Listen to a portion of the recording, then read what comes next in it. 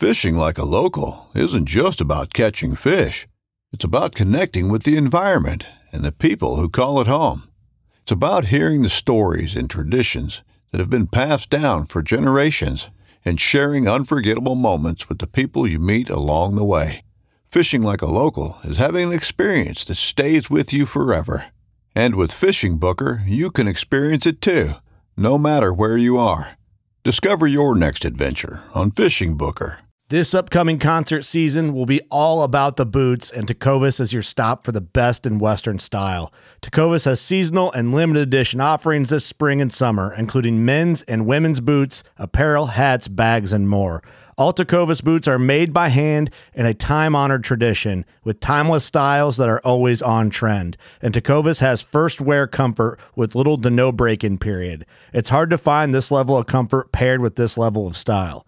Stop by your local Tecovas store, have a complimentary drink or two, that's WCB style, and shop new styles. The smell of fresh leather and friendly staff are at your service. Many stores even have leather custom branding to make your boots truly personalized. And with regular live music and events, there's no in-store experience like it. If you can't make it into a store, just visit tecovas.com. That's TECOVAS.com. They offer free shipping on all boots, as well as free returns and exchanges, and ship right to your door. Go to tecovas.com and find your new favorite pair of boots today. Welcome to another episode of Woods and Waters Project Podcast. I'm your host, Steph, and I am so happy you're here.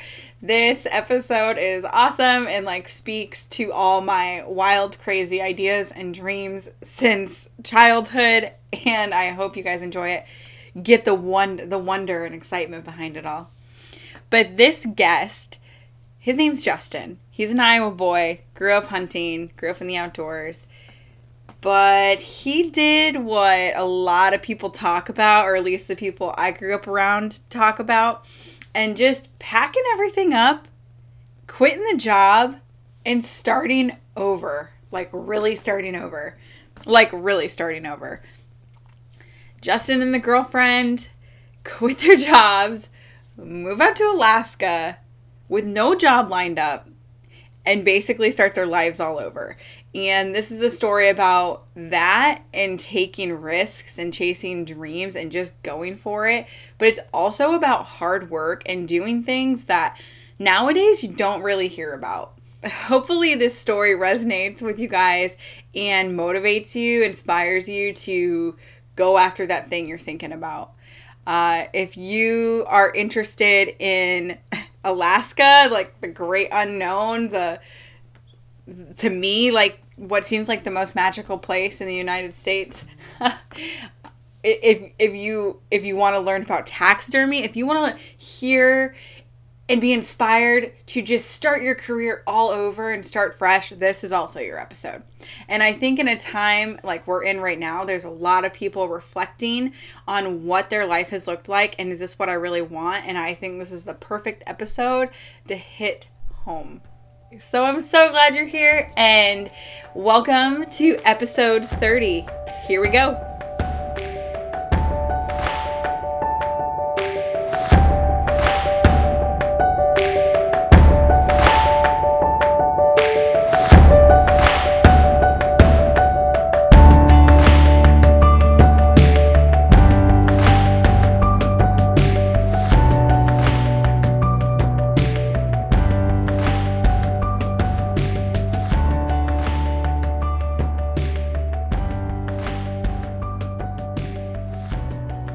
Justin, welcome to Woods and Waters Project. Thanks for joining me on a call today. You are in Alaska, yes? Is that where you are right now? Yep. What part of Alaska are you in? So I live in Anchorage, Alaska. It was, and I don't know how quickly these get turned around, but we're in the into March right now. So we were 34 degrees today, but it did snow a little bit. And so, I just recently came back from Iowa and it snowed there too. So really it was no change for me. It certainly wasn't what I would call a, beach vacation. But yeah, it's about 34 and snowing in Anchorage today. Awesome. I've never been to Alaska, and it's always been on my list, top of my list. I'm actually in my truck right now in Canastota, South Dakota.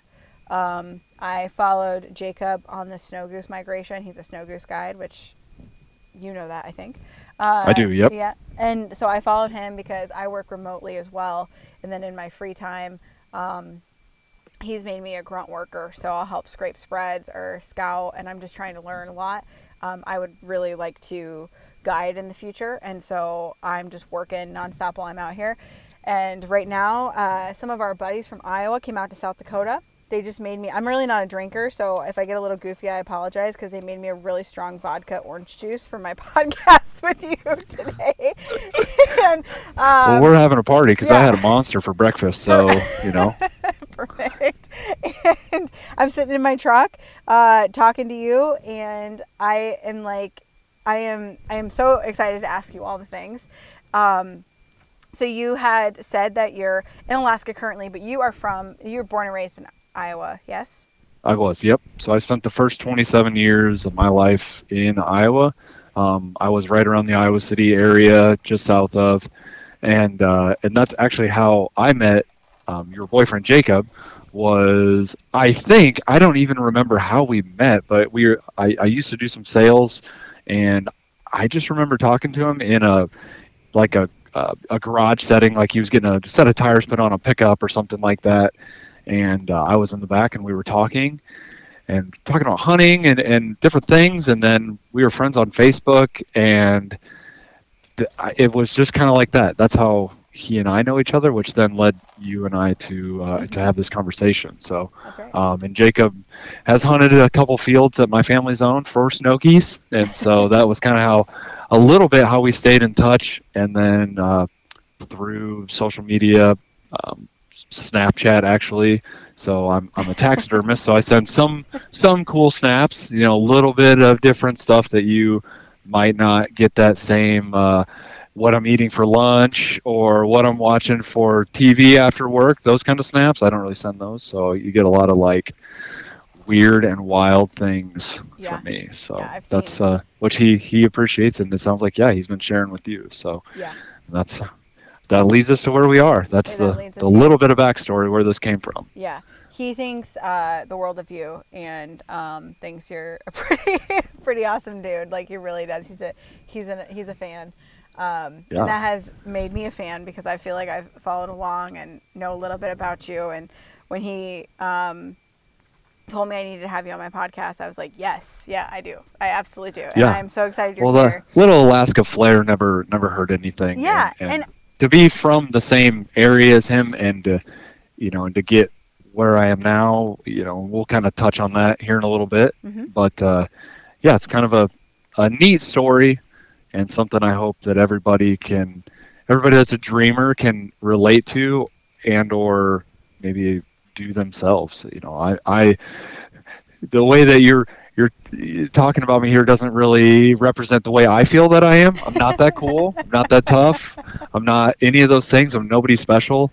And I've done all this stuff. And so my hope is that, again, that relatability that, whoever's listening, you may think too, I'm nobody. I could never do that. Well, you can. And so that's what's cool about it.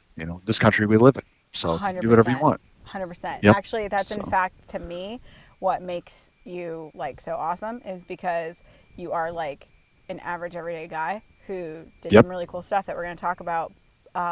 That's exactly that's kind of the lens I'm starting to see myself in. Like, I'm really starting to get out of my comfort zone, do a lot of cool things and pushing myself. And I'm like a very average Iowa girl, and I'm just so excited to talk about this because that's exactly what makes you so cool to me is you are like this, everyday guy. So and that does not hurt my feelings. We can definitely keep saying that. I'm that everyday guy. Who's getting gas next to you at the gas pump or passes you in the grocery store. That's me. That guy. So I don't walk around with these. We joked a little bit before the show, these banners. I don't have this Bowtech banner. I don't have all these things. I'm not that cool. I think I have less than 200 people on Instagram. Nobody. I'm just nobody. So obviously there are a lot of people that are a lot cooler than me. But again, that relatability hopefully comes into, I'll keep saying it, shed light on that you could do this too. So. Well, since we skipped it completely, Justin, would you briefly introduce yourself and who you are? Yep, absolutely. So, I think you have to know that to where I came from, to know where I am now, to where maybe I go in the future. So, Justin Houseel from Riverside, Iowa. Was moved around the state a little bit when I was younger, but I call Riverside my home. That's about 20 minutes south of Iowa City. Everybody has heard of the Hawkeyes if you're into sports, so that's a pretty easy place to kind of put me where I was in the state. Started out not being much of a hunter. My dad wasn't much of a hunter, and so I kind of got into it just through some friends and whatnot. My dad did hunt, but due to some things, he just kind of quit, and that was cool. And so, I got into it just through friends, and honestly through bow fishing was a big thing for me back when I was younger. So I started out doing that, and that kind of led into wanting to pick up obviously a regular bow and shoot and do that kind of stuff. That led to bow hunting. And then you just really started to figure out who I wanted to be or what I like to do, I guess. When you're younger, you don't really always have a direction in life. I don't know if I still do. And so, that's kind of where it started, I guess. And I've been very fortunate to have a lot of friends who were older than myself. And so if you don't have any of those, go find them, get them, and be friends with people older than you, because they've already done it, and you can knock off years of struggling if you just get with some people that are smarter than you. And so, or older, and that's kind of where it started. I started out as a bow hunter, and then now I live in Alaska. So. Oh my God. I am okay, I didn't really know that. And I just am getting all the feels right now, because I can relate to so much of what you're saying. It's it's just already very relatable for me personally. Well, I guess if you want me to carry on, I was a salesman for a little while, so I could just talk. So, what were you a salesman for, if you don't mind me asking? So I sold auto parts, actually. To show how much of nobody I was, I worked at AutoZone in Iowa City for quite a few years. I then got picked up by another company in town there and was made their outside sales rep. I left from there because due to bow fishing, and life is all about, to me, the connections you make with people and the relationships you have with other people. So you never know where life could take you. I'm sitting between my two bosses who were super cool guys, and I get a phone call one day from a gentleman who I had met months before, who was I need to back up. I apologize. So I was, through bow fishing, friends with a rep who sold outdoor products. And it doesn't necessarily matter what they were. He sold outdoor products. He asked me if I would go with him to a show and kind of work and be his grunt, as you mentioned earlier, and kind of chat with people and whatnot. And so we did that. After that, he let me go do one on my own. I then met this other gentleman who they ended up, long story short, they hired me to be a sales rep for outdoor products. I worked for Colt Firearms, Thompson Center, Shadow Hunter blinds, K-Bar knives. We had 32 different lines of products. And that's where, to get at the time as a hunter, and now you get to go sell guns and work with Cabela's and be with their buying agents and go to, behind the scenes meetings with Gander Mountain. I did all that stuff. It was awesome. And so that was where I was in my last job right before I left and moved to Alaska. And so, it was crazy how you never know what's going to happen. Again, I was sitting between my two bosses when my phone rings with this weird Missouri number. I answer, hello. This was kind of before they called and asked you or tell you that your car warranty was up, so you answered numbers you didn't know. And so I and this guy, hey, I was wondering if you wanted to come work for us, blah, blah, blah. And I was like, wow, I never thought I'd hear from that guy ever again. And so it's pretty cool just the doors that have opened for me throughout my life. I've been very, very fortunate. But again, that's just making relationships with everybody, being a little bit social, I guess, but not, too much. So, but yeah, that was kind of where I was prior to moving here. And so I guess I'll carry on with that story. So I also had, since I was on the road, I didn't really live anywhere. I was an on-the-road salesman. I had Iowa, Minnesota, North and South Dakota. That was my territory. So pretty broad territory. I wasn't around a lot. I was always sure I was back for hunting and fishing and bow fishing and doing that kind of stuff when I could. Shed hunting is another big one that I love to do. And so I was making some pretty good money. I only bring that up because it is kind of important towards the end of this, I guess, so I was making more than I do now, by quite a bit. And I had bought 36 acres of property. You're like a young man. I was 24 years old at the time, and was like moving forward with life, right? Making investments and doing these things. Yeah, I was moving forward in life, and so I met this girl. That's always not always a good way to say things, but yeah, I met this girl, and so we're getting pretty serious and having conversations about the future. And she had just graduated from the University of Iowa, and we're looking at like, well, what do we want to do with our lives? And I've lived in Iowa my whole life. She'd lived in Iowa her whole life.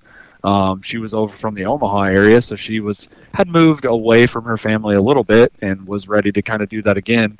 So as time was going on, we were rattling off states that we would maybe move to, and which wasn't really part of the plan when I bought this little farm that I had down here, and was like planning on building a house and carrying on my life as being this salesman that could make, good money. We'll just call it that. And so, she would say Illinois, I would say Montana. She would say New York, I would say Wyoming. You see where I'm going with this. One day, I mouth off, which I do all the time, and I say Alaska. She turns and looks at me and goes, okay.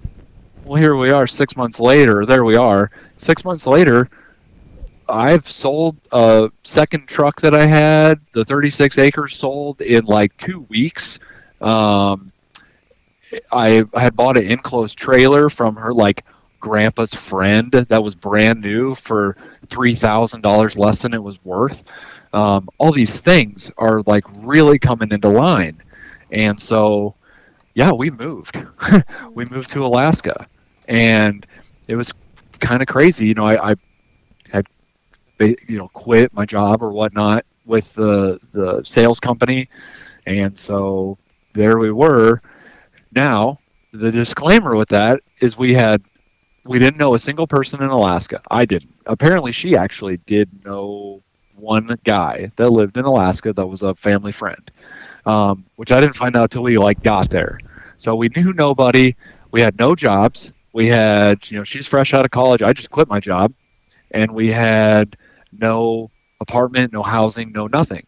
The only thing that we even had going for us at all was through Cabela's. I had come up here and done a training 2 years prior to, so I had at least been to Alaska once. She had never even been here. And so there we are, loading up this trailer no offense, like a couple hippies. The only difference was we had a little bit of money, and so that tends not to be a thing with them. But yeah, we just moved to Alaska. That was so stupid. And so, we didn't even know where we were going to go. I was like, well, we got to go to Anchorage. 250,000 people. It's a big enough town. We'll find jobs there. And so another little funny part of that was we were first day, first leg out of, we'll call it Iowa City. We made it, and you'll know where this is, to the Tanger outlet, and the water pump goes out of my truck. And so there we are on the side of the highway. We've made it 30 miles, and we're dead in the water on the side of the road. I'm like, wow, that's cool. Well, great trip to Alaska this is going to be. And but we get that fixed, and yeah, the rest of the 3,600 miles we drove up here was pretty awesome. And so we come rolling into town. she'd been trying to get a hold of this family friend. We have nowhere to stay. We're just like, well, we'll just sleep in the truck. That's what we've been doing. I had one of those mega cab pickups, so we just been sleeping in the back of the truck. And he ends up hooking up with us. We get an apartment. We do this, do the thing. And they actually didn't want to let us live there because they're like, oh, you have no jobs? No. That's always weird. And I'm like, I tell you what, I'll pay you 6 months in advance for rent. Oh, yeah, you can live here. Yeah, that's totally fine. I'm like, oh, well, there's the one time in my life where money actually fixed something. And so, but yeah, the only kind of how I became a taxidermist, I guess, to roll from that into kind of where I'm at now and how this all led into these kind of cool hunting stories. There's a large taxidermy shop. I'm not going to put any plugs in here. There's a large taxidermy shop in Anchorage. It's the largest one in the state of Alaska. We're in the top 10% in the country as far as size. 11 to 13 employees at a time, which is not your back home garage taxidermist. That you drop it off in his garage and or his basement, which is still. There's a lot of good work that comes out of there too. But I roll up. I still have the trailer hooked onto my truck. And I pull in and I'm like, hey, I think it's hunting season. Are you guys hiring? And which never happens. My boss was actually in the front and the front of the shop. And he goes, I don't know, here's an application. Come back tomorrow. I'm like, cool. All right, thanks. Took that, walked out. And this was like maybe day 4 of being here. So I've like found a place to live. And I got my driver's license so that I could start my 12 months of residency, because you have to be in Alaska for 12 consecutive months before you can get a resident hunting license. So instead of paying these obnoxious, as all states are, obnoxious hunting license or tag fees and all that, once you become a resident, you don't have to worry about all that. So immediately down to the DOT, got my hunting license or my driver's license, and the next day, like I was kind of so excited because I don't know, I always wanted to be in taxidermy and I was always very interested in it from a young age, which is kind of a weird thing to be into, I guess, but I always thought it was so cool. And so, I went there and just was like, hey, I want to work here. And so the next day I come back, we didn't even set a time. I showed up at 8 o'clock. They didn't even open until 9. So I sat in the parking lot for like an hour. Then I see my boss come, the owner, he comes walking in, and so I kind of trailer him into the shop, and I was like, hey, I was here yesterday, I got my application, and I brought my laptop.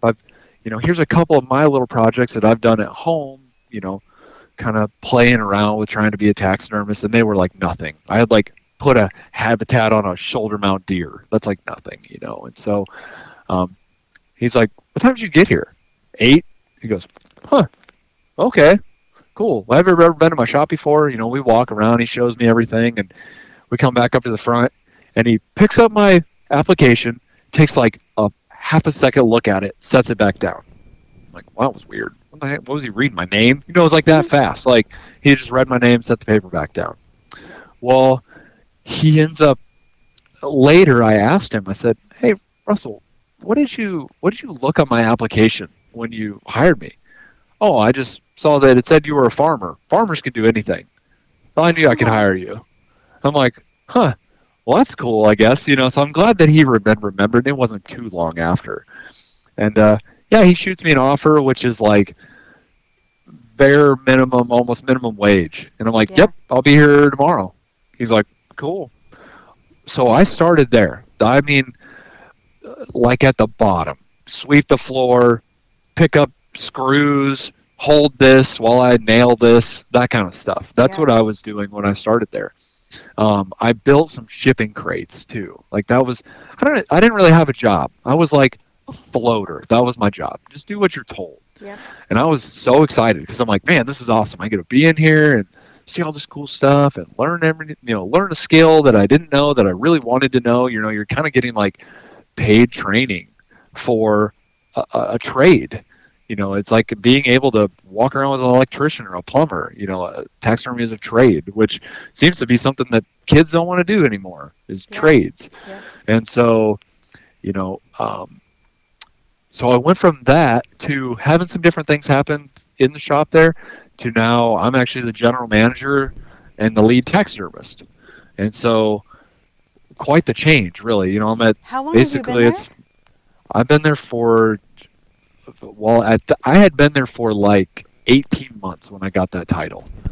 And so, which was, I try to be very humble. It's pretty impressive, really. Like, so I'm running the show. I've been there for 18 months. Fully immersed. Obviously, there's a little bit of training that goes on behind the scenes to get me to that point, but he had a couple guys that just kind of walked out on him, and me and another kid kind of stepped in and said, hey, we want to do this. So, you know, I was there a lot of Saturdays for free, giving my time, trying to learn this skill from a guy that's done it for longer than you and I have been alive, added together. Yeah. So, again, have old friends. Oh my God, that's so cool.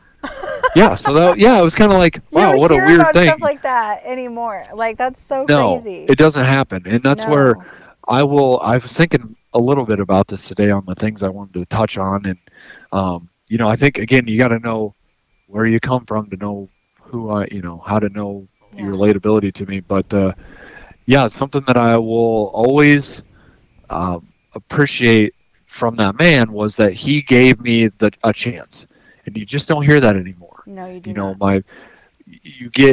we're in a time now where we have all these online jobs. Well, if you don't have the right keywords and you're sending in a resume online, you don't even get picked because it didn't say that you were a Bachelor of Science. Do you know right? that actually my day job is I'm a recruiter?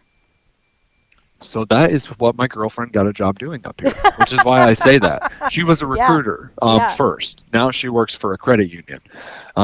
But yeah, so I can relate, but that is, especially right now. I just like I relate to that so much, and that is that's something I take a lot of pride in as a recruiter. Is because I come from such a blue collar trade background, the way I grew up, I really do feel like what makes me good at my job is I care about people a lot, and I slow down to think about those things. But you get a lot of resistance with that, right? So just what you're saying is like, I live that every day. You know, you just don't hear stories like that, and that's just really cool to hear. Well, and so you also, though, and again, humbly, you don't see a lot of people that want to work anymore either, though. That's what's sad. And I think that the people that are listening to this can all agree with that, because we all have that guy at work who, you know, shows up at 10 instead of 9 and leaves at 4 instead of 5 and all these things, right? People don't want to work anymore. And so I think that also, though, was what helped me, was the fact that, man, who is this crazy kid who shows up, works for free to learn? Nobody does that. Nobody wants to do that. They want to be at home and on, you know, whatever, watching Netflix, right? Well, that's just, you have this opportunity, seize it. And that's what I did. And so, but it's paying dividends now. But where that, you know, money came in before I was mentioning that is, who goes from making a ton of money to just wanting to totally fall off, move to Alaska and go make $10 an hour, $12 an hour? Nobody wants to do that, right? But I did. And so again, I touched on that because I want it to be like, if one person listening to this goes, you know what, I'm gonna do that. And I'm not saying move to Alaska. You aspire to move to Maine and hunt sea ducks and eat blue crab every day, go do that. If you want to live in Rapid City, South Dakota, and you want to hunt prairie dogs, or it doesn't even have to be related to hunting, right? You want to, whatever, it doesn't matter, right? You want to be a professional, whatever, go do it, because we only get to do this once. And so once money just wasn't really as big of a thing to me. Not that I don't love making it, not that I don't love driving newer pickups or whatever, right? Having a new Christensen rifle. You just sacrifice where you can. And so that's what we do. And we have been very fortunate that it has worked out for us. As a team, my girlfriend and I, we're a team.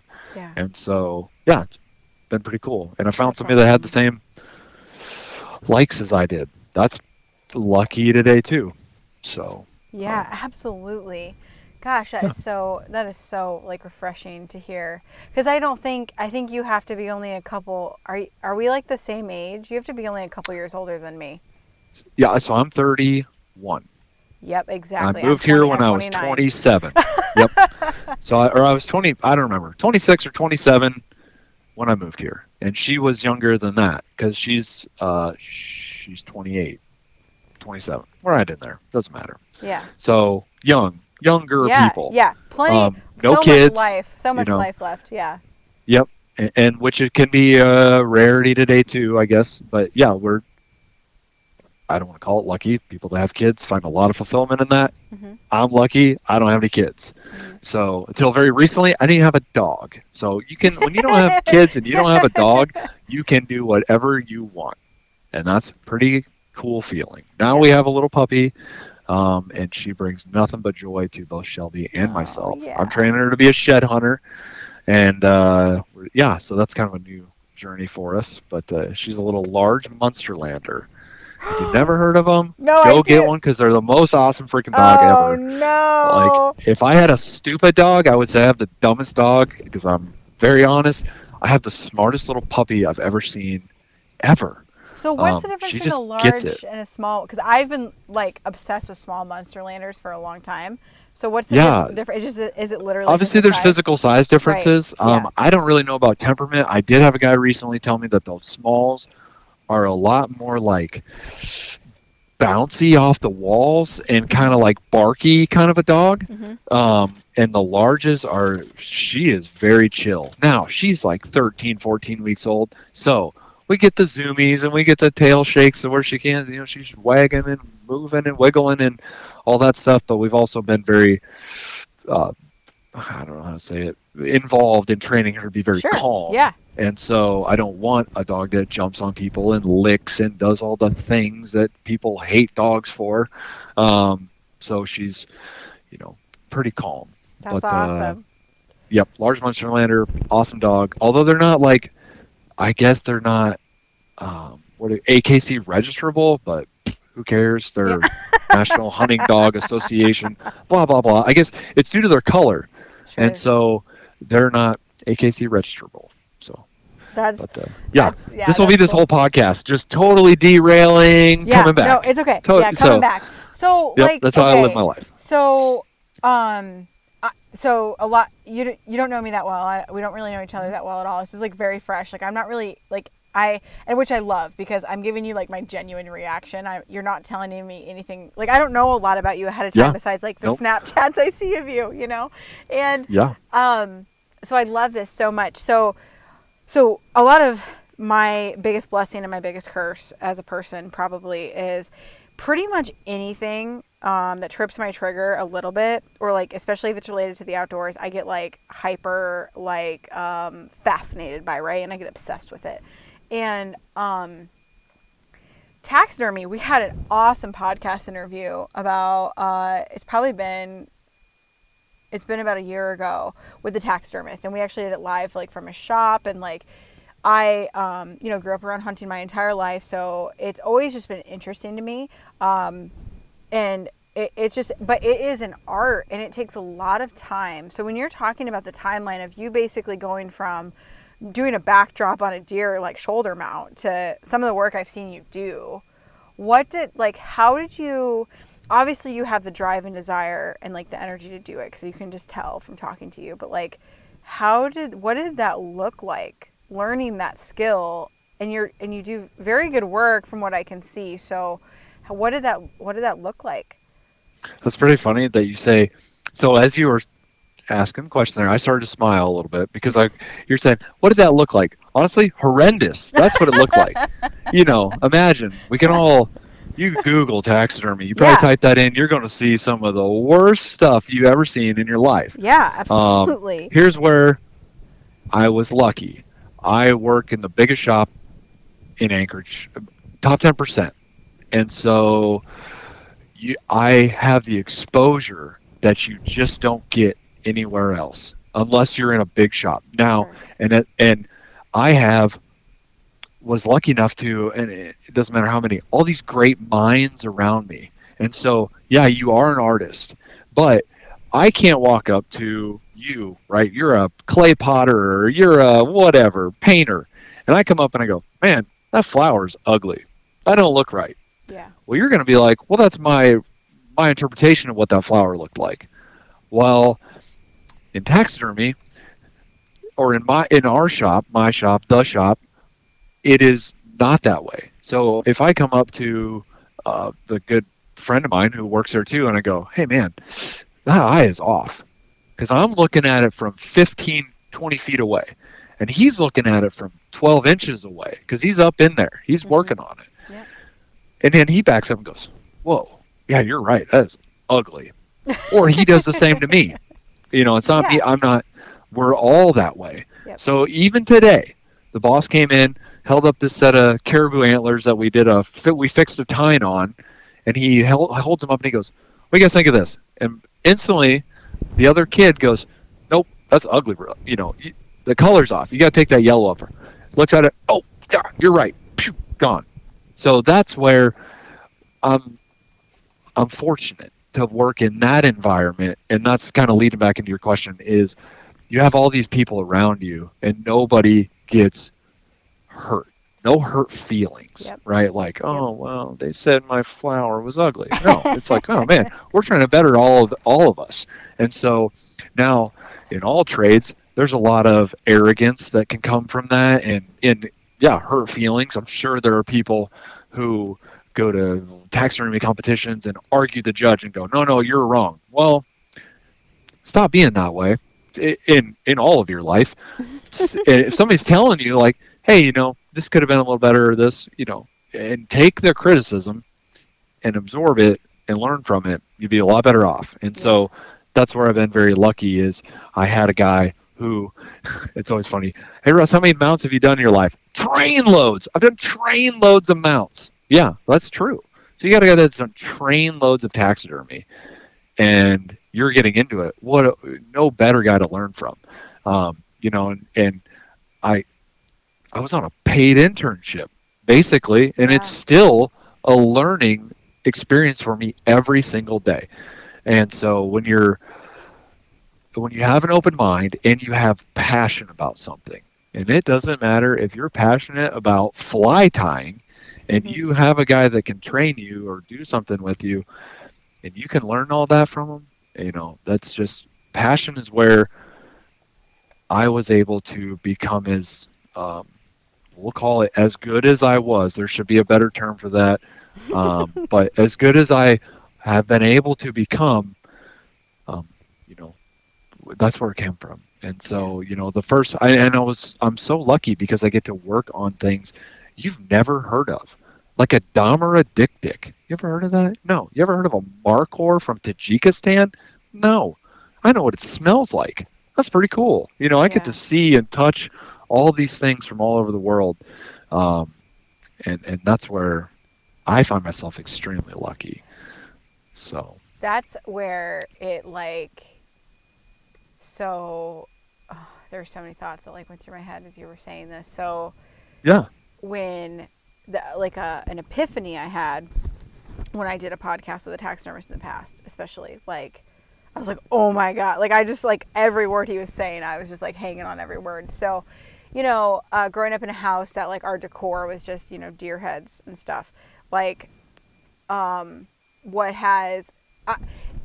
thing I had talked about in the past is how taxidermy actually can make you a better hunter, or vice versa, make you a better taxidermist.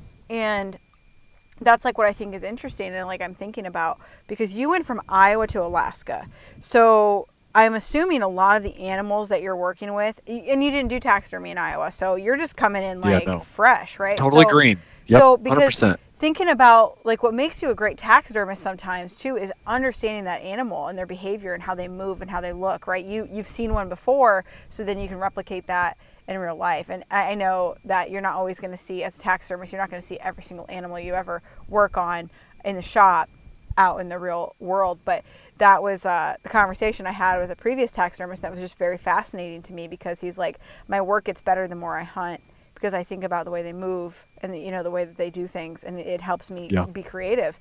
And I loved that so much. And he's like, my goal is to help everyone, like, when they look on the wall, it's hard. Like, life goes by really fast, and we forget a lot of things. We don't slow down very much.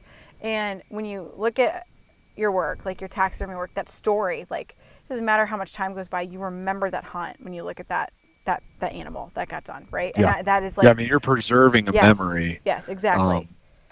And I mean, and now as you say that, I mean, I have, you touched a couple heartstrings for me as well. And obviously this is from a previous podcast too, but like what he is saying is absolutely true. And we live in it's such a gloomy time out there, but we live in such a great time. We have the internet. Yeah. I don't know what color a leopard's nose is. But you know who does? Google. Internet, yeah.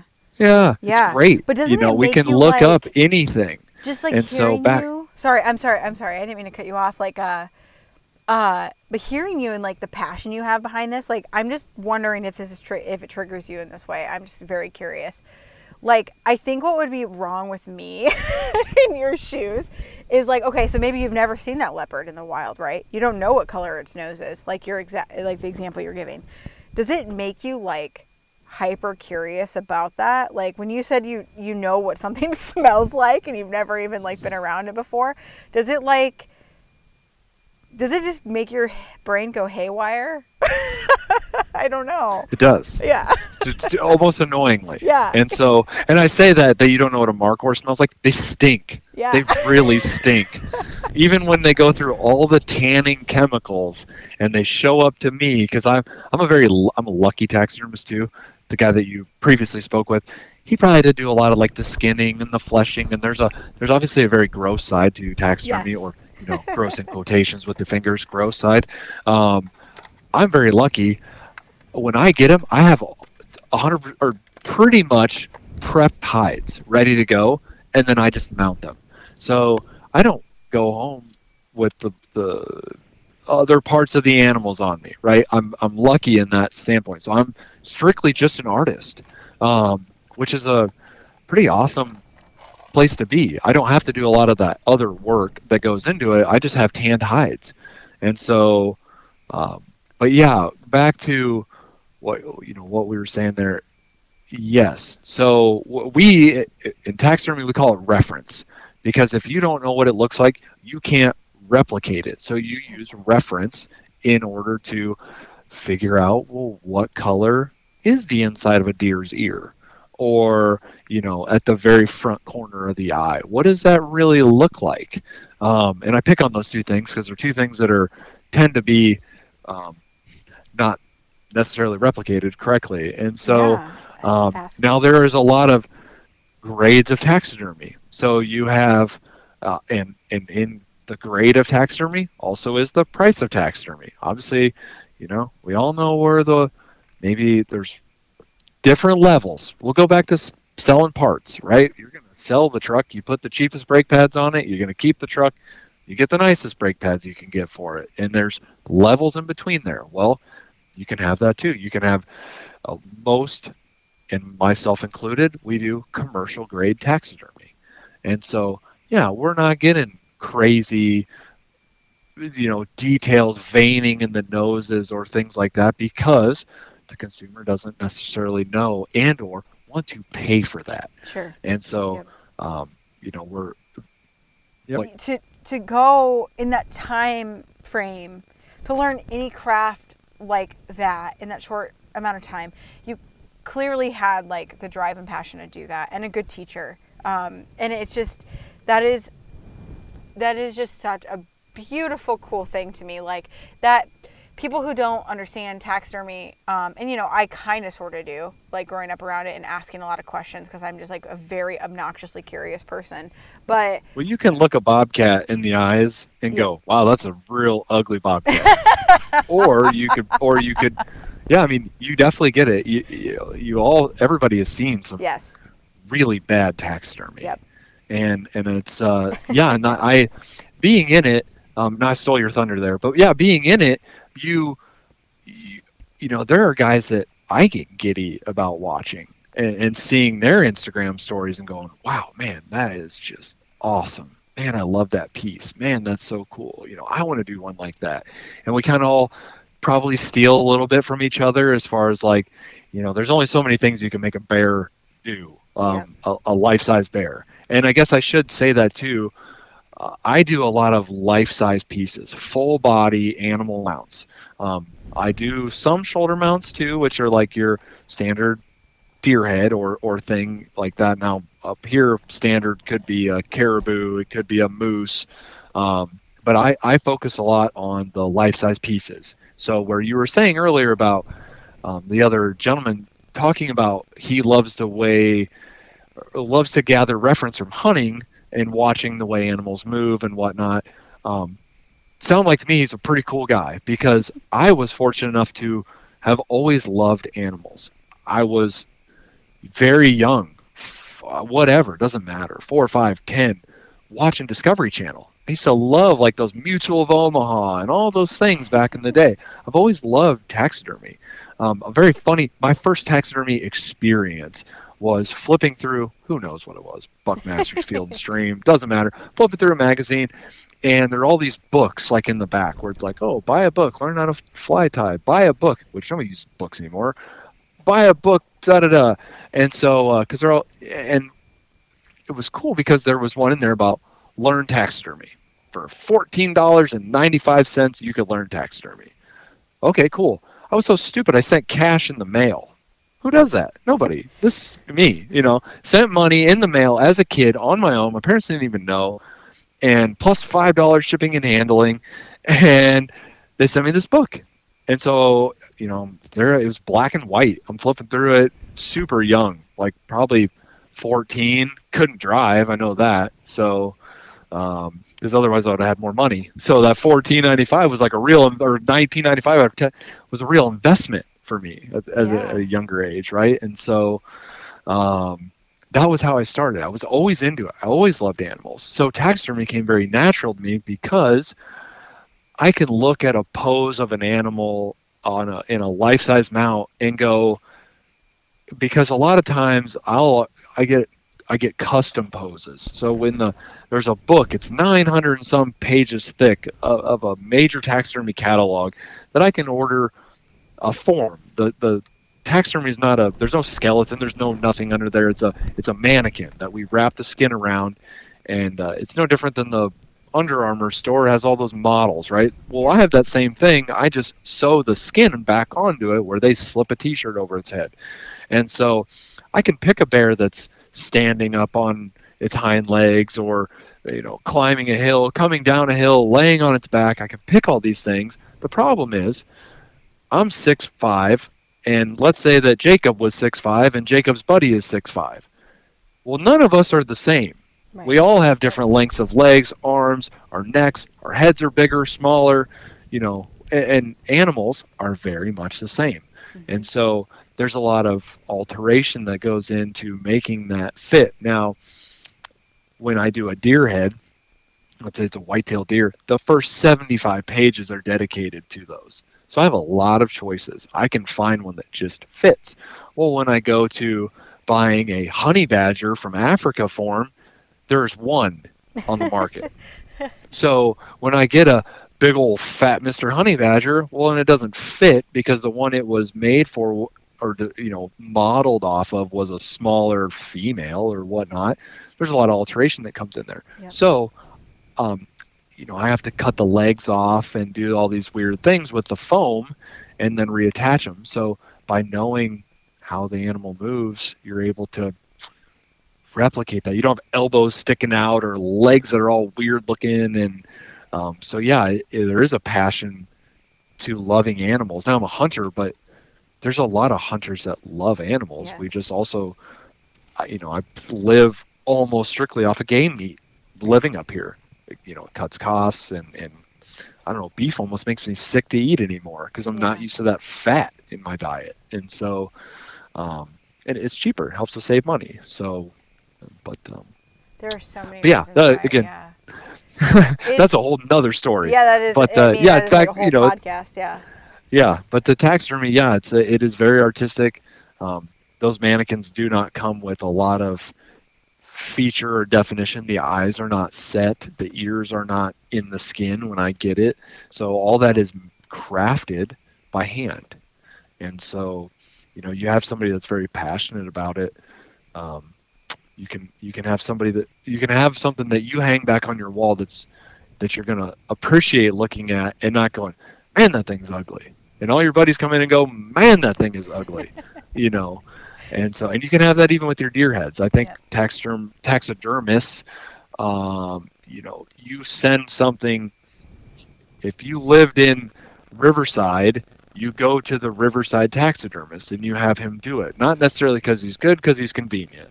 Yep. And so, but there are a select group of people who will get their hides either tanned or whatnot, and they'll ship it to somebody and have them mount it for them. We have people even do that here.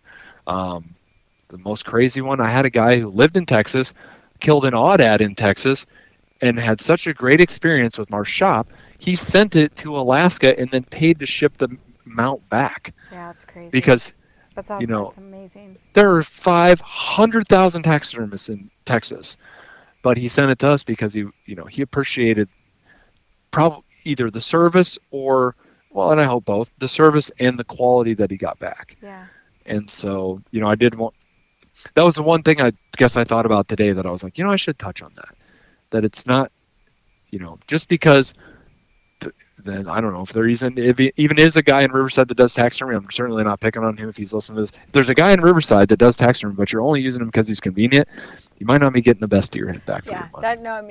That is because for so many reasons, like any business, right? Like if they treat me well, I am probably going to go back to them. If they mistreat me, I don't care how awesome they are. If they have the best product on the market, I will not go back to them.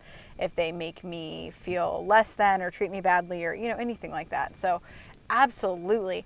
Also, for those that like hunt, right? I feel this is actually a podcast episode I've been thinking about doing solo on my own, just talking about this subject in particular. And I've been really thinking about this a lot is because I teach a lot of classes and I mentor a lot of people. And the reason, like something that's really important to me as someone who teaches is how do I teach them, put them out into the world, but also ensure that they're going to keep hunting sacred, right? And so, because what I mean by that is like, there are folks out there who hunt just to kill things and like it's some sort of power trip. Yes, that is a thing. Like that does exist. But for the most part, hunters, even if they kind of talk like a weird talk or they don't always portray themselves the best, for most hunters, I feel like it is so much deeper than harvesting an animal, right? It is like way deeper than that. There is like a whole story, feeling, life that is attached to that hunt that they decide to get done by you guys or whomever, that taxidermist. There's so much more. It's like so corny, and I'm sure not every single one of them are thinking about this consciously when they give work to you guys, but it is so much deeper than you just treated them well, right? Like you didn't just treat them well and create a great product at the end of the day and like showcase their animal, but like there's like a whole feeling and story tied to that you were a part of, that like they're entrusting you with, right? Like that's just like a piece of like who they are probably, if they're spending the money to get that animal done. A story they want to talk about and share and like show off, but it is to me 9 times out of 10 it is way deeper than that, and no one really wants to talk about that part of it, but I think it is. Like I know for some of the animals that I'm getting done, there is like a whole drawn out story that I could talk about for an hour at least about each animal that I'm getting done, So what you guys do is like, as corny as I'm making it sound, it is like so much bigger than just stuffing an animal. It is just, It's so much bigger than that. And I think that's amazing. See that a lot more in the life size mounts too. Yeah. Because they're true investments. I mean, I've mounted bears that were 3 times the money of my first pickup. Yeah. And so when I'm I said the shop, when we're charging $9,000 or $10,000 to do these pieces, you need and it's not because I'm making a bunch of money. It's expensive to do these pieces. You know, they have, and even Alaska multiplies that because we're shipping things to and from and whatnot, and supplies are limited. But yeah, I meet a lot of people that feel exactly the way you do, and they're the toughest of tough guys, and they absolutely feel that way. That's and they so tell cool. me, you know, they're telling me their story when I'm in there, and it slows up the process a little bit. You know, I'm listening, but I'm absolutely like gathering information from them. I have a crazy memory, which isn't always such a good thing, of like when I'm hearing a story. If you tell me a hunting story, I won't remember maybe who you were, but I remember that story, That's right? awesome. I'm like, man, not, you know, like I've done mounts where guy shoots a moose, starts packing it out, and then is come back the next day, and there's a grizzly bear on the kill, has totally buried a whole moose under the tundra, basically. Then they have to shoot the bear, and so I've mounted a bear and a moose in the same scene. I mean, that stuff that's wild. That happens out here, up here. It looked like you can't even imagine. It looked like an excavator came in and dug up the earth and piled it over top of this dead moose carcass in one night. These bears are incredible. So that is like an awesome segue to like a question I have. Actually, since you are from Iowa, I've used like this phrase before, is now that I've kind of ventured a little bit outside of my Midwest experiences hunting, I've never been to Alaska or anything as extreme as that. But can you just like somehow put into words your experience of like coming from like an Iowa boy who loves hunting to going into Alaska and like how different that is? Like, can you like paint that picture for us? Yeah. So I had same exact thing. My first out-of-state hunting trip was I shot a coyote in South Dakota, like 70 miles or 50 miles south of Rapid City. You know, we're over there doing some stuff. I think it was with Cabela's, right? Me and my mentor at the time, who I just started. And so, yeah, we took a couple of those fancy Colt AR-15 rifles down, and we shot a couple coyotes and stuff. And so, like, that was my first out-of-state hunting experience. And it was like, wow, man, that was pretty cool. Well, then this guy, was a good friend, or became a good friend. He's like, hey, every year my father-in-law and I go elk hunting. I've never been successful at it. Do you want to go? Yeah, heck yeah, I do. It's only like $600 tag. Let's go. So I had hunted elk one time before moving up here as like an out-of-state hunter. And so, and elk hunting is like pretty brutal because you have the elevation that you don't necessarily have in Alaska. Where I've hunted sheep here, 3,500, 4,500 feet above sea level. So you're breathing air. It's not that big a deal. Well, you go like these 8, 9, whatever, 10,000 elevation foot elk hunts. I was like dying, like absolutely dying. You see why these guys like Cameron Haynes are like running up mountains carrying rocks, and I'm like drinking monsters, getting fat. So yeah, I like died. And I'm like, wow, this mountain hunting is just not for me, I don't think. I'm going to go back to walking 200 yards behind my house and shooting deer with my bow.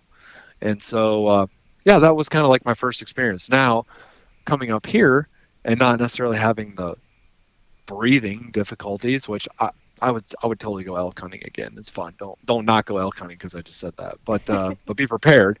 It is. So if you don't currently understand what we just talked about a little bit ago about feeling passion for an animal, then go somewhere else and hunt something that's tougher than you. Yeah. And you will feel that. And if you don't feel that, quit hunting because you don't have a pulse. And so, because when you take, so sheep are like the pinnacle of hunting, right? Like whitetails, I have killed quite a few of them. I love them. They're like the bread and butter of taxidermy, of hunting, right? There are more whitetails harvested in a year than probably all other game species put together. And so you have your whitetails in it, like, yeah, you kind of go up and you might put like elk above that, or mule deer and mountain lions and da-da-da, and you're coming up this pyramid, and at the top are like the sheep and the goat hunters and the ibex and anything that lives where you couldn't survive a day without gear, and so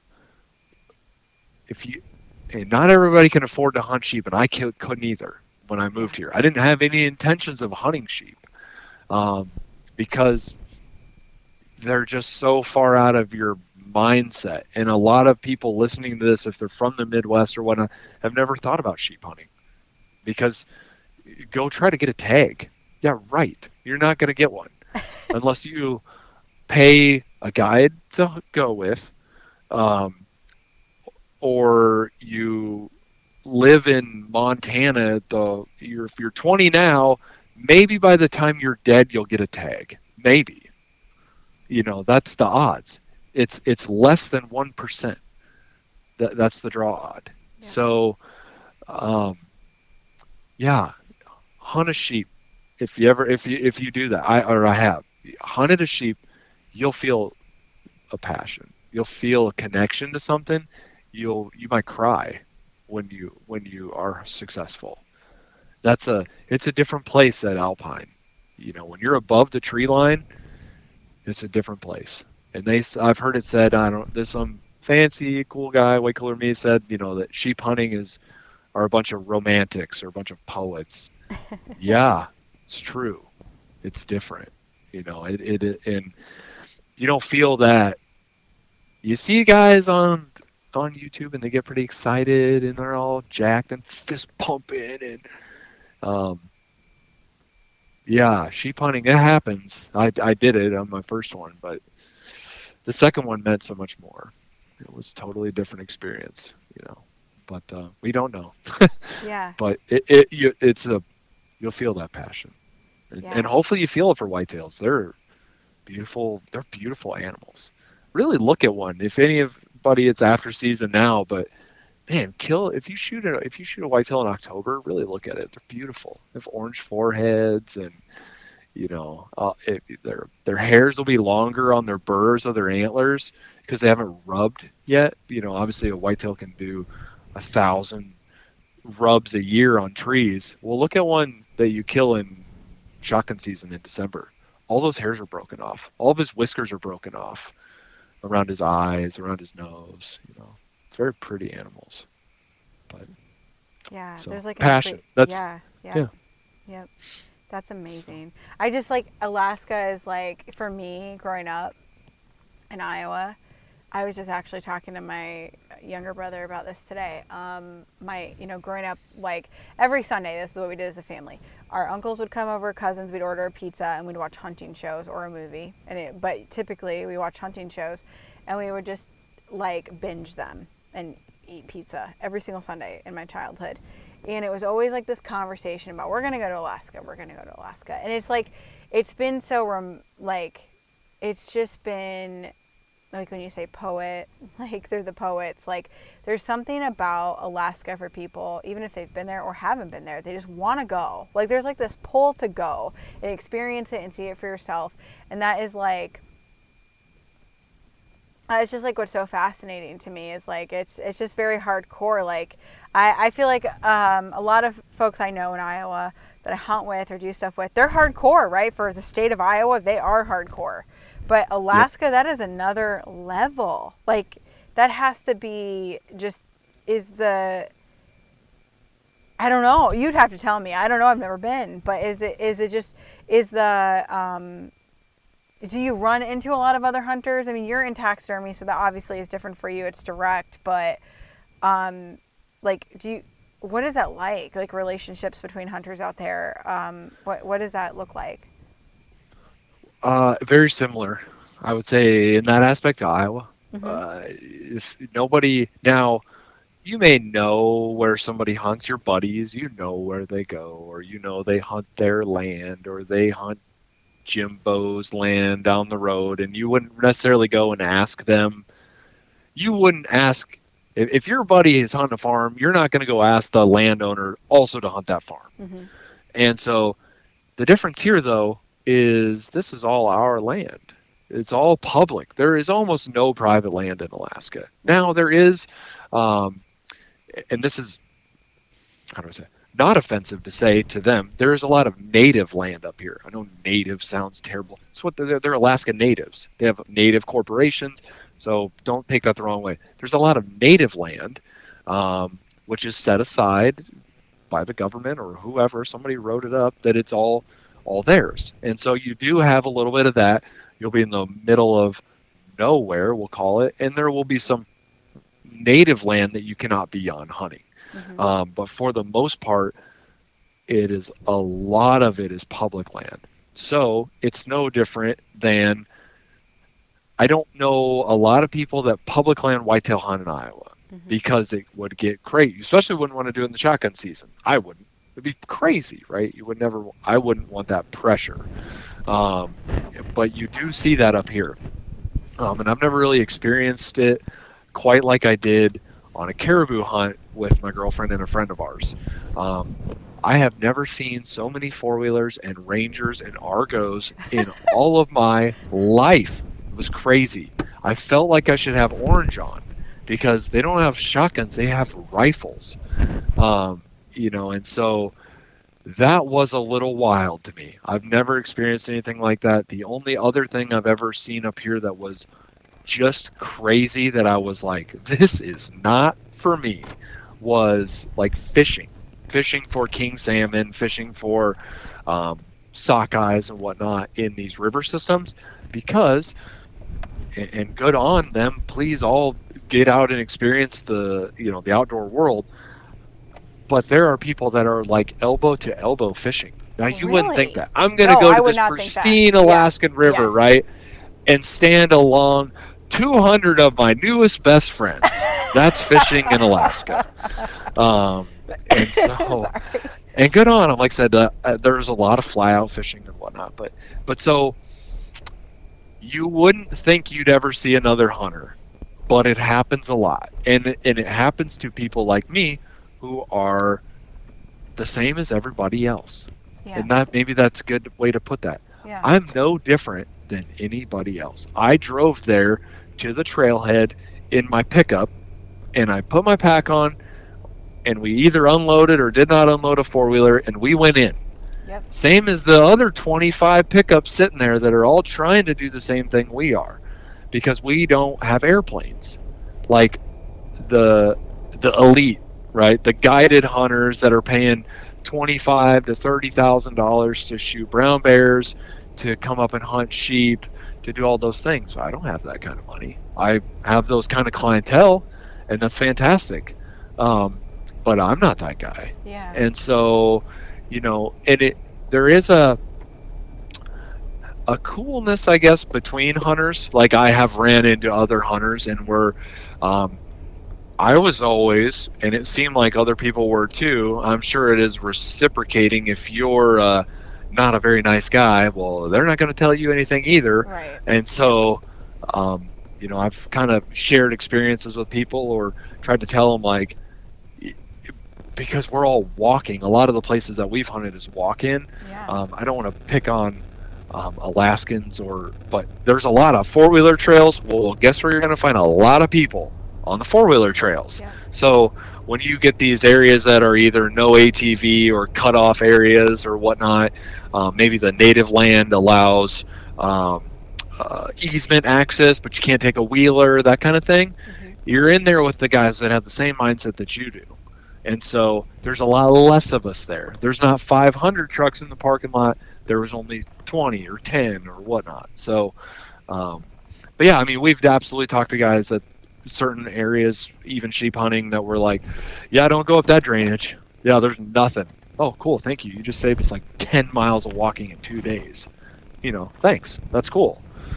They could have been lying, but I'm going to believe them because they don't they're on their way out. They got no reason to lie to me, I don't think. And so I would think that, I mean, in general, people are decent, right? Like, you have people who aren't, but in general, I think people are decent. Yeah. And Luke Bryan wrote a song about that. Yeah. And I feel that I've had like small bits experience of this in like Montana, but like people know out there you need to survive, right? Like there's a lot of things out there that can kill you outside of just even animals, like the weather and elements and stuff. So, I mean, I guess on that, I feel like humans do in general try to take care of each other. So that's awesome to hear. But like, do you, I guess, before or now, were you intimidated by the landscape and the animals coming from like the Midwest? Like, was that scary for you? It is now. Yeah. Because of exactly what you just said. You can die. Yeah. I'm not afraid to die. I don't want to die. I don't want to have somebody have to call my mom and tell her she has one son now instead of two. Yeah, definitely not. You know, that kind of thing. But it can happen up here. Right. And it can happen so fast. You know, I have a friend of mine here. He's like my best friend that lives here. We worked together for a short amount of time. He's doing some different things now. But yeah, I mean, he was hunting with a couple of females who are way tougher than me. So disclaimer, they're tougher girls than I am. And yeah, he watched her like take a weird step and she almost fell off of a cliff. And he goes, she caught herself really quick, but he said their eyes locked afterwards. And she was just like, whoa, that looked like it almost happened right there. You were dead. There wasn't any like, oh man, yeah, a couple bruises. No, it's like dead. And that happened like, walking along and I'm like, oh, I'm thinking about pizza. Man, pizza would be really good right now. And why, you're not paying attention. Yeah. And so, yeah, I mean, sure, that can happen at any time. You could, in Iowa, you can flip your four-wheeler, you could fall out of a tree stand, you could whatever, right? Yeah, complacency. That's what I say all the time. Complacency is what kills people out here anyway. Is just you get comfortable, right? You start to like not be as vigilant as you need to be. Yeah. And up here you just have to have your head about you and you have to pick your hunting partner with a higher, I don't know what you call that. You have to care more about who your hunting partner is probably than who your girlfriend is. Yeah. Because what's the odds? Well, me, I do hunt with my girlfriend, but the odds that your girlfriend's going to save your life versus you got to trust your hunting partner to know. And that's why he and I kind of became very good friends. We just shared a couple stories and he goes, man, wow, and he's told me this in a scary situation. I'd be glad to have you on my team because you have your head about you. And so, you come up here and I'm not a tough guy. So I'm going to keep saying that. I'm 6'5", I have very skinny arms, I drink Monster, and I don't work out. So I'm just stupid enough to keep going a little further every time. And so that's been my success. It's not from being super cool. Definitely not super cool. But yeah, it's just that knowing that, yeah, you can trust that guy, I guess. So, but yeah. So do you have, we're going to have to do a part 2 for sure. Yeah, I haven't shared any hunting stories yet. It's all the build up. Can we please do a part 2? Yeah. Because I want to hear those. Do you have any, how do I want to ask this? Do you have any like parting words of wisdom, just in general, for anyone who's listening, who's either thinking about doing something crazy and starting their career over, or moving out to Alaska, or going on a crazy hunt, or anything like that? Do you have any, parting words of wisdom? So I have a couple people in my life who I admire, that I look up to, that are like the coolest dudes, right? Those are the coolest dudes to me. And they're both from Iowa. Now, I think there's now, I'm very pro Iowa. My girlfriend, she's like, there's other better states. And I'm like, well, I mean, yeah, and they're all below Iowa. And so, but both these guys are from Iowa. And I've heard it said from an Alaskan that he was a guide. And he goes, you Iowans, just a bunch of crazy people, I guess. Because he goes, the toughest dudes I've ever met are from Iowa. He goes, I don't know where that comes from, you know. And I'm like, oh, that's kind of cool. Because it wasn't talking about me, obviously, but maybe it's a work ethic thing, you know. It's an ethics. We have the ethics. That's something that I dislike about. Shifting gears again, I'll circle back. But when I go into Casey's, this is all pre-COVID, you know, whatever. When I walk into Casey's, the guy in front of me holds the door for me, and I hold the door for the guy behind me. And when there is a lady and we're all at Pizza Hut and she doesn't have a seat and we're all sitting waiting, I will stand up and give her my seat. Not because I'm I don't know, Fabio, right? It's because you're doing that because you're a courteous guy. And there is that, and you said ethics, and that's what led into this. There is that.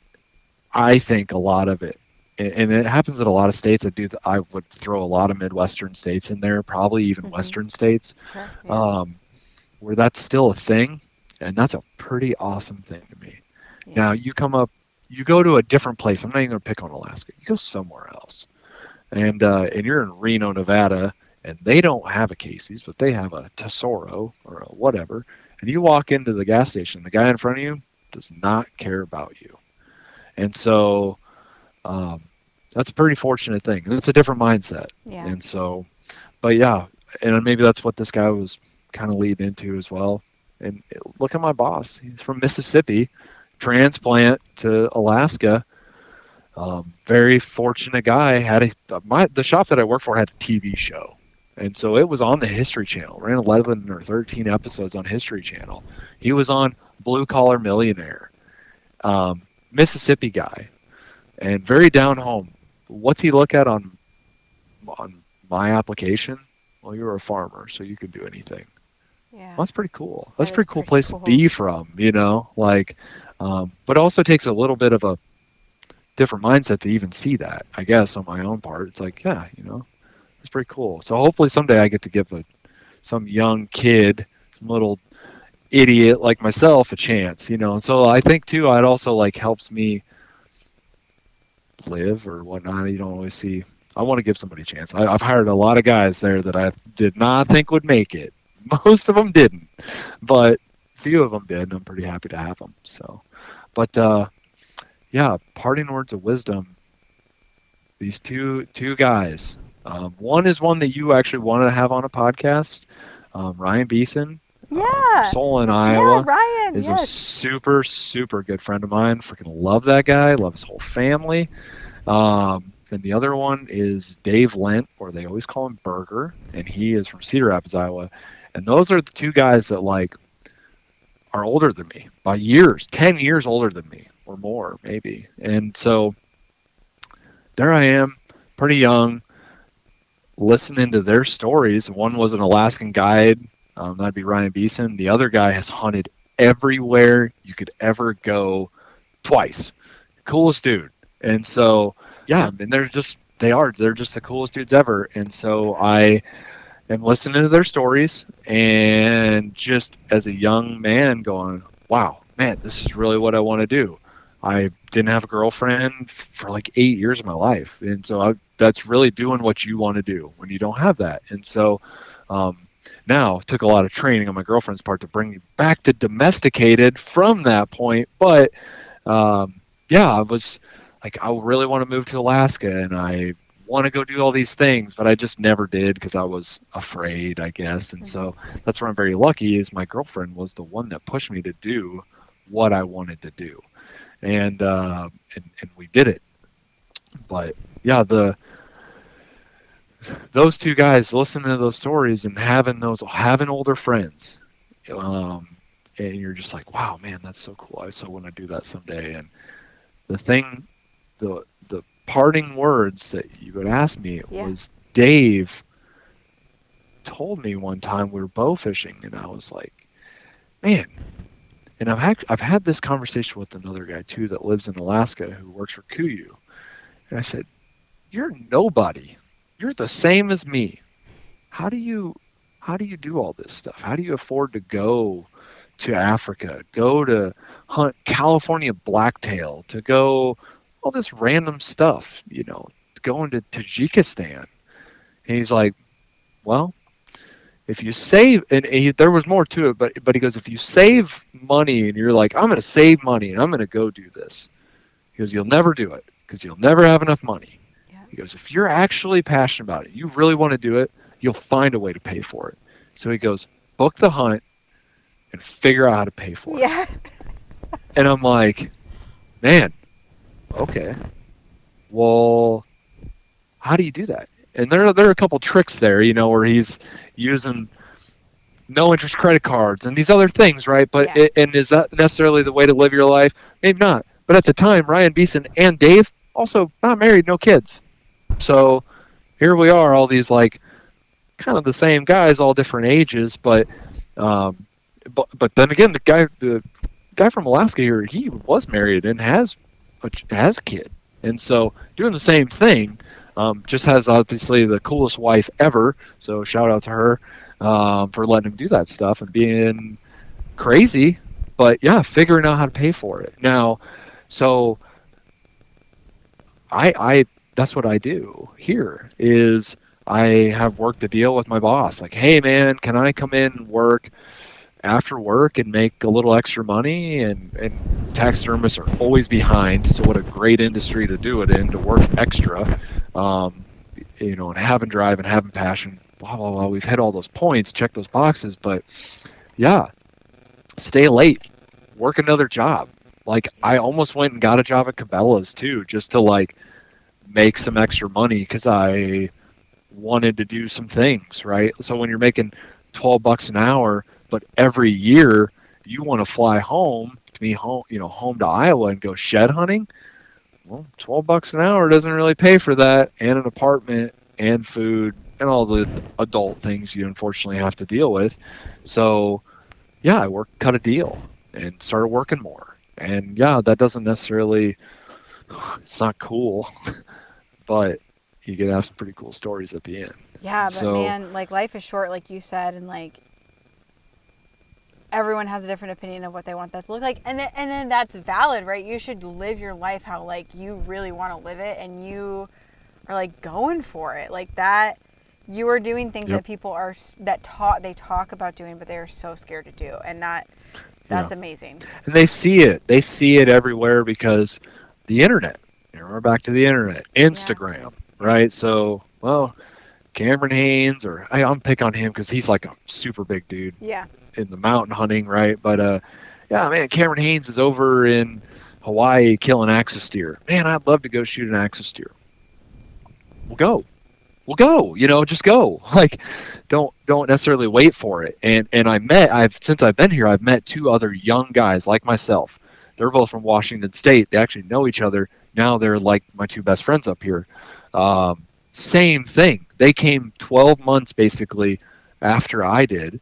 I met them through the shop, which in the hunting industry, what a great place to work really is a taxidermy shop. Also, though, nobody's telling you where they're hunting. It's like, why would they? Also, that's not really advantageous to me. If he's not shooting anything, he's not bringing it to me, I don't have any work. So, you got to, I think about that too. But yeah, I mean, they also did it.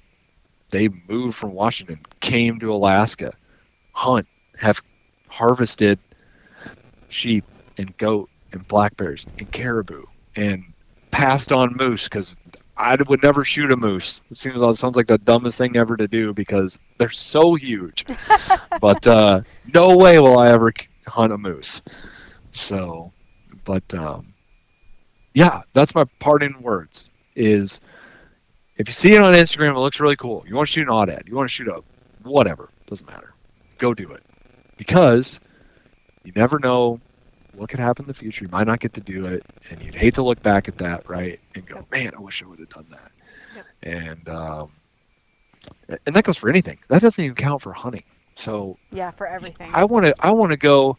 It's another story. I'm not parting my words here, but my girlfriend and I took a 30-day trip around the United States and hit 25 states in 30 days right before we moved to Alaska. Yeah. because we wanted to. Yes. Like, what a cool thing to go do, right? So Yes. we lived in a truck. You know, we sound like hippies. We're not. I take showers regularly. But so, yeah, we did that. You know, and so that's what I guess I'm saying. I said hunt aoudad or go shoot an axis deer. I say those because they're fairly inexpensive hunts to get into. But what if your thing is, man, I'd really love to go to Maine and take it all the way down and come through South Carolina, hit the Smoky Mountains, and make a circle out of it. You know, make a big loop. Go do it. Yeah, because I say that because it's going to cost a lot of money. Yeah. But you know, you need to do that. If you never, my dad mentioned this to me the other day. You know, he's 50 something years old. He's like, you know what I've never done in my life? And I'm thinking, geez, you're 50 years old. What the heck couldn't you have done in your life, right? Lots. Could have been 100 things though. But he's like, I've never taken 2 weeks off in a row of my vacation. I'm like, we should do that. He's like, I think that would be kind of nice. Do that. You know, like, that's what I told him. Like, yeah. Like, what a weird thing, right? Like, a weird thing for somebody to say that I've never done. But how many listeners are on here that have never done that? Yeah. I have. I burned my 2 weeks shed hunting this just weeks ago when we should have done our podcast, right? That was, you know, I do that every year. And then work extra to be able to afford to keep doing all the other things that I want to do in August and September and multiple other times during the year, you know. And that's not always available to everybody, but if you're making excuses too, you're also not living life to the fullest maybe that you could be. So yeah, for sure. Oh my gosh, this is like, okay, so I definitely got to do a part 2 with you because like I have so many questions about, I can't believe how much time has gone by already. I don't even know what time it is. Yeah, so. we've been on the phone for. You called me about 5:15 my time. Yeah, so like 8:15 my time, and it's 10 o'clock right now. So I think you like. Definitely have to. I have like 100 thoughts going on in my head right now, and I won't be quiet if I keep them going. Thank you so much for like your time and the story, and I can't wait to talk to you again and like follow along with you. Is there anywhere that people can like find you or follow you or hear from you? Yeah. So I have Facebook. I only have it because my girlfriend likes to tag me and things so the rest of my family can see it because I don't post to Facebook. I actually don't use it at all anymore. But I do have an Instagram because I'm all about pictures and not about reading. And so, it's just, I think it's Justin Houseal, Houseal. That's it, like one word. And that's it. It's not,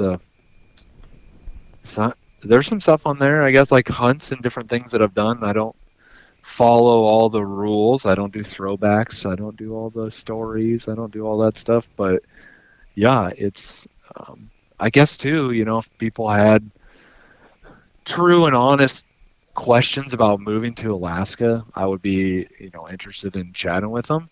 Because I'm going to hit them with the real positives and negatives. So if they wanted to message me, if they were actually serious about it, you know, I would consider it, but I'm not really all into being a travel agent, so that'd be my I could see it going that way too, I guess, you know, like, hey, I'm coming to Alaska, where should I go? Well, I don't know, maybe look it up on Google. But if you were actually touched by this and you were like, man, you know, that'd be kind of cool, I'd give you some points, tips.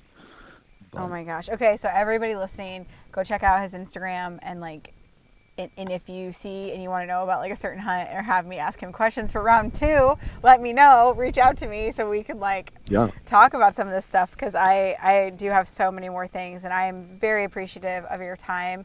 And this has like been very motivating and like a kick in the pants for me. Well, that's good. That's what I wanted it. That's what I wanted it to be. We knew for a little while now that we were gonna chat, and so I had a little time to reflect, and that's what I wanted. I want people to go outside their comfort zone, do something that they never would have done. Get in the truck and drive 3,600 miles to a place you've never been and live there. That's crazy. That is crazy. So, but remember your family when you do that. Yeah. So. No. Family's what you got. It's important. Yeah. But Thank you. Oh my gosh. Thank you so much. And I am just so grateful for this. And I am, you've been awesome. Thank you. Yeah. Thank you. Thank you. no, thank you. It's fun. Okay, what did I tell you guys? Seriously, this episode got me in all the feels, and I'm pretty much ready just to sell my things and move to Alaska. Is she kidding? I don't know. Probably not Alaska right now, but I am so inspired by this, and I hope that you guys got something out of this and just loved hearing his story. He's such a great speaker, and I am so excited for what him and his girlfriend have like coming in the future. And I've already talked to Justin after this episode, and we're going to hopefully set up a part 2 and hear a little bit more about their journey. So if you guys have questions or more you want to hear about, check out his social media and like see what this guy's all about, honestly, and send me like questions or if there's things you want me to ask Justin, because I'm really looking forward to part 2. I think that would come out in a month or so. Hopefully we get to meet in person. But Justin, I'm so grateful for your time. Thank you so much. Your story is really cool and very inspiring and something you don't hear about very much. So thank you again. And to all of you for being here, thanks for joining the podcast. And until next time.